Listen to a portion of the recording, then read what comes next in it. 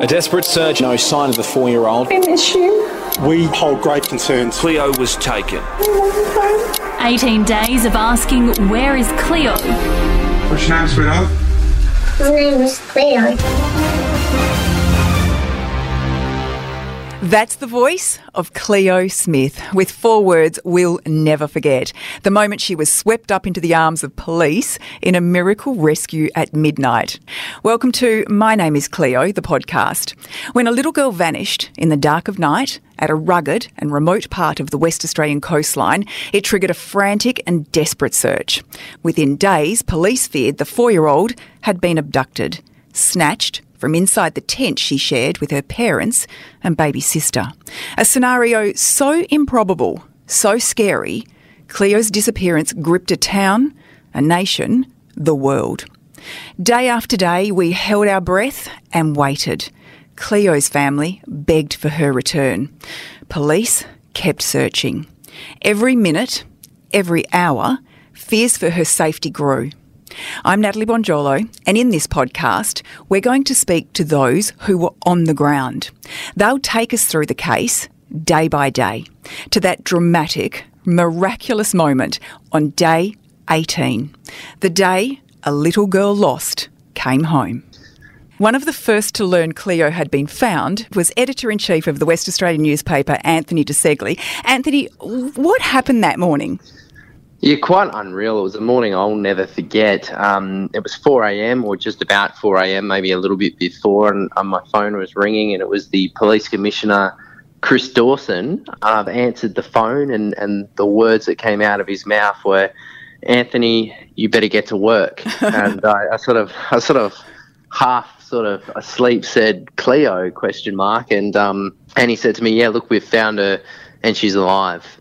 And I hung up the phone pretty quickly, to be honest, and got on the phone to our digital producers to make sure that the story was online, and then started ringing the chief of staffs to make sure that they were telling the reporters and that we were getting as many newspaper people into the office as early as possible. And I think I was sort of out the door by about 4:45, but, you know, not ashamed to say that before I left that morning, I sort of snuck into my 3-year-old's room and gave him a big kiss on the forehead and woke him up. And my poor wife had to put him back to sleep. But it was honestly probably the most remarkable phone call I think I've had in my career so far. I mean, it was just the most blissful moment for absolutely everybody. And when you answered the call and when you said to yourself and you said to the Commissioner, Cleo, were you thinking they found her, and how were you thinking that was going to play out?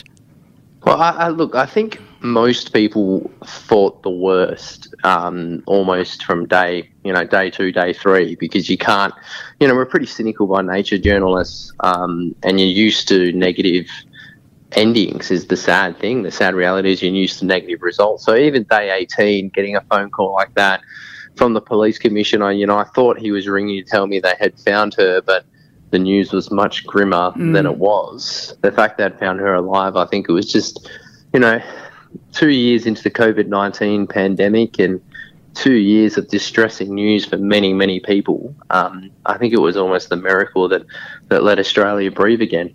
And we know, of course, that he'd also messaged the WA Premier, Mark McGowan. Yeah, and look, I think it was revealed that the photo that, the now sort of famous photo that ended up on the front page of the West Australian for Thursday's newspaper of Cleo in her bed, that was the photo that he had texted the Premier, Mark McGowan. So you can just imagine being Mark McGowan and, learning of the news by looking at that photo. I mean, it would have been your heart stop kind of moment. Every time I picture that photo, I just have the biggest smile on my face, and that's why we chose it as our podcast cover. Yeah, look, and I feel the same way. I personally put that photo up on my personal LinkedIn page, and I was looking at it earlier today, and it's had 1 million views, I think, around the world. Yeah. So, we get so used to negative news in the newspaper and online that when something like this happens, it just it goes off like wildfire. It certainly captured our imaginations. Thanks, Anthony. Well, in this podcast, I'll chat to reporters, locals and people involved in the search. We're going to step back through the timeline, what we knew, what we didn't know, from the day Cleo disappeared to that remarkable moment when she was found. Subscribe to My Name is Cleo, and for more information on this case, including news articles and video, head to thewest.com.au/Cleo.